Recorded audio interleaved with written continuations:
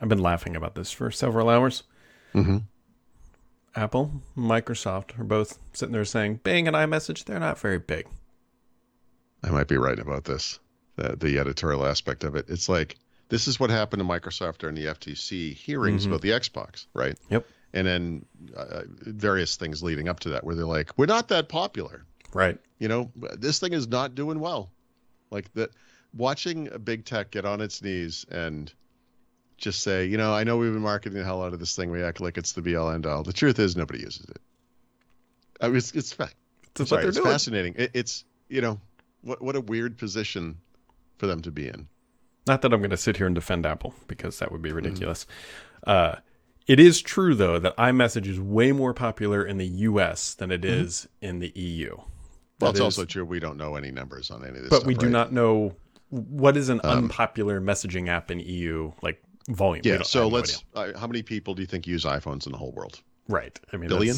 No, how many? I mean, in the world. It's over a billion. Okay, let's call it a billion. Just make it an easy number. Are 50% of those people in the United States? Yeah, probably. I mean, it's really popular here. But we'll just benefit of the doubt. We'll just make it 50% United States. So that means the rest of the world accounts for 50%. What percent of the rest of the world of iPhone users do you think are in the EU? Is it 50% of that 50%? Yeah. I don't know. Let's say it isn't. Let's say it's a third. Let's, again, we'll completely put it in Apple's favor in this case. So let's say a third of the 50%. So 1/3 of 500 million users, whatever that is. 48 divided by 3 is what? 12, 24? No, 30, 18. What is the number? 16? 16? 160, whatever it is, something like that. 160 million. And you're telling me that they get the phone and they turn off iMessage? Are you suggesting that they wouldn't just leave this native phone feature on? I mean, I'm no one knows the numbers, but I'm just saying, you know, let's use some logic and do a little bit of math. Poorly, I know. I'm sorry, I'm bad at this, but I think they have more than 45 million users, Brad. that's my in the EU, in that area. I really do. So they'll have to open the kimono a little bit. We may never see it, right? They could just go to the regulators and show them the data, and the EU will say yes or no, and we'll see. But it's right? Fascinating. I mean, it's the 45 million number, right? Isn't that the threshold? 45 million I think so. monthly or daily active users? Yeah. So this is very specific, you know? We'll see. I'm fascinated by this. Apple might try to draw some correlation between iMessage and the amount of revenues that iPhone users generate. I don't know how they would do such a thing, but to prove that they're also under that threshold. Although I think that number applies to the company, not to the product or service. I could be wrong. Anyway, yeah, no, I like I said, I'm probably going to write about this. I'm fascinated by this kind of thing. It's pretty great. Just like watching them be put in this position, and then, you know, in this case, I don't think we're going to get the data ourselves, but the EU will come back and say yes or no, and that itself will be some indication of where they're at on these numbers. So, yeah. Well, while they're looking into all this, they could take their notes in WordPad. For now. Microsoft is killing WordPad. Have I talked about the fascinating? This is another thing I should probably write about. I don't know what this topic would be, but on Thurrott.com, there are certain articles that generate a lot of commentary from readers, right? That aren't necessarily what I would call important stories, right? So, for example, anything about Elon Musk and Twitter, for some reason, generates a lot of, because, you know, Musk is a controversial character. There's some political elements involved there, I think.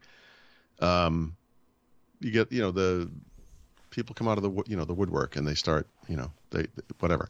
But I know from looking at the analytics that those articles tend to, I don't know about the WordPad one, but they also tend to underperform. So even though it's a lot of comments compared to other articles, it's not a lot of views. So it's kind of a weird comment to view ratio. There is nothing controversial or bad or weird or whatever about Microsoft getting rid of WordPad. WordPad existed originally as a write replacement. Write was the rich text editor that was in Windows 3X and before that. I forget what it looked like in Windows 95 now, because in Windows Vista probably, or 7 certainly, they added the ribbon. No, 7. They added the ribbon UI, and that's how I sort of think of it now. But the big milestone there to me was they allowed it to read Word document formats at a time when Microsoft was opening up those formats, and that's the thing people kind of don't understand about about WordPad rather. And I didn't write this, but maybe I should. Is that WordPad was really always a learning tool for developers. So the source code for the original version of WordPad is available publicly. It has been for many, many years. When they did the ribbon UI, they were eating their own dog food and saying, look, this is how you can do this yourself. You can make your app look at the time modern. When they added the Word document format, it was like, look, this document format is open. Anyone can do it. Look, we did it in our app that nobody uses. And that thing, I'd have to like that thing at this moment has 49 comments.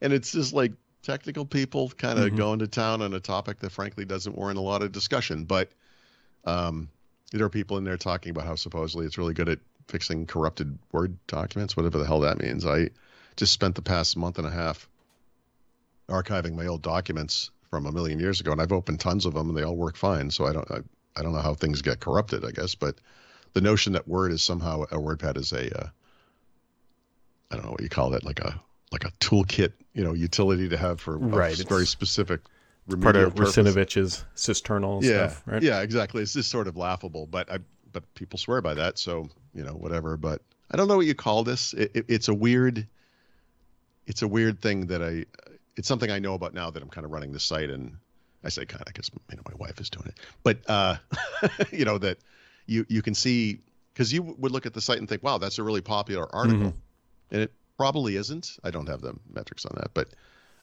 it's just that it's garnered a kind of an incommensurate number of comments. I don't know why. Yeah, it's a part of Windows lore history, if you will. Right. That's really it is, but rich text as a format is like, yeah, it's. I mean, if you're familiar with the Mac, by the way, TextEdit is an app that comes with the Mac, always has forever.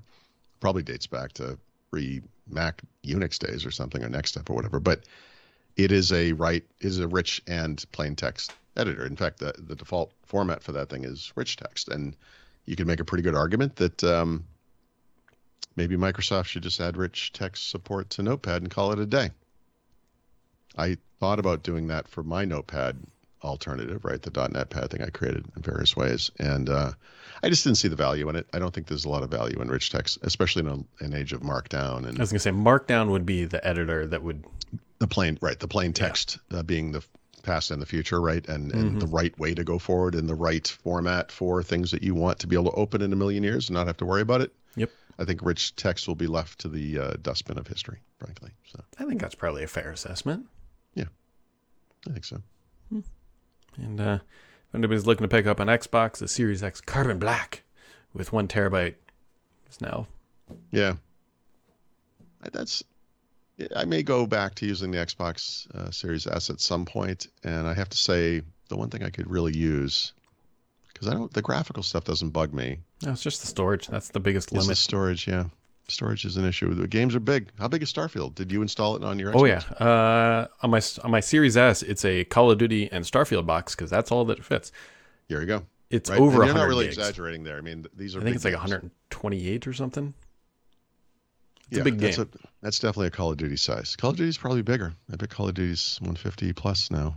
I haven't looked at it in a while. But. Well, the latest Call of Duty update for Warzone was like 80 gigs. It's the update. Yeah. But speculative minds believe that potentially it might have the Call of Duty, whatever, Modern Warfare 3 beta multiplayer stuff in there. Because usually their patches are like 7 to 10 gigs, something like that. And then they drop a 10x size one. I wonder if they will kind of support the dual usage that will occur with the new Call of Duty, which is that some people just install this thing fresh and that's all they have. Yep. And then some people already have 2, which let's face it, probably has 50% of what's in the new game. Mm-hmm. And do you have both redundantly on your hard drive, or do you will it be smart enough to do whatever it does? Support both. I don't know. Yeah, well, no one knows. I guess we'll see. But be nice if you could avoid that little problem, right?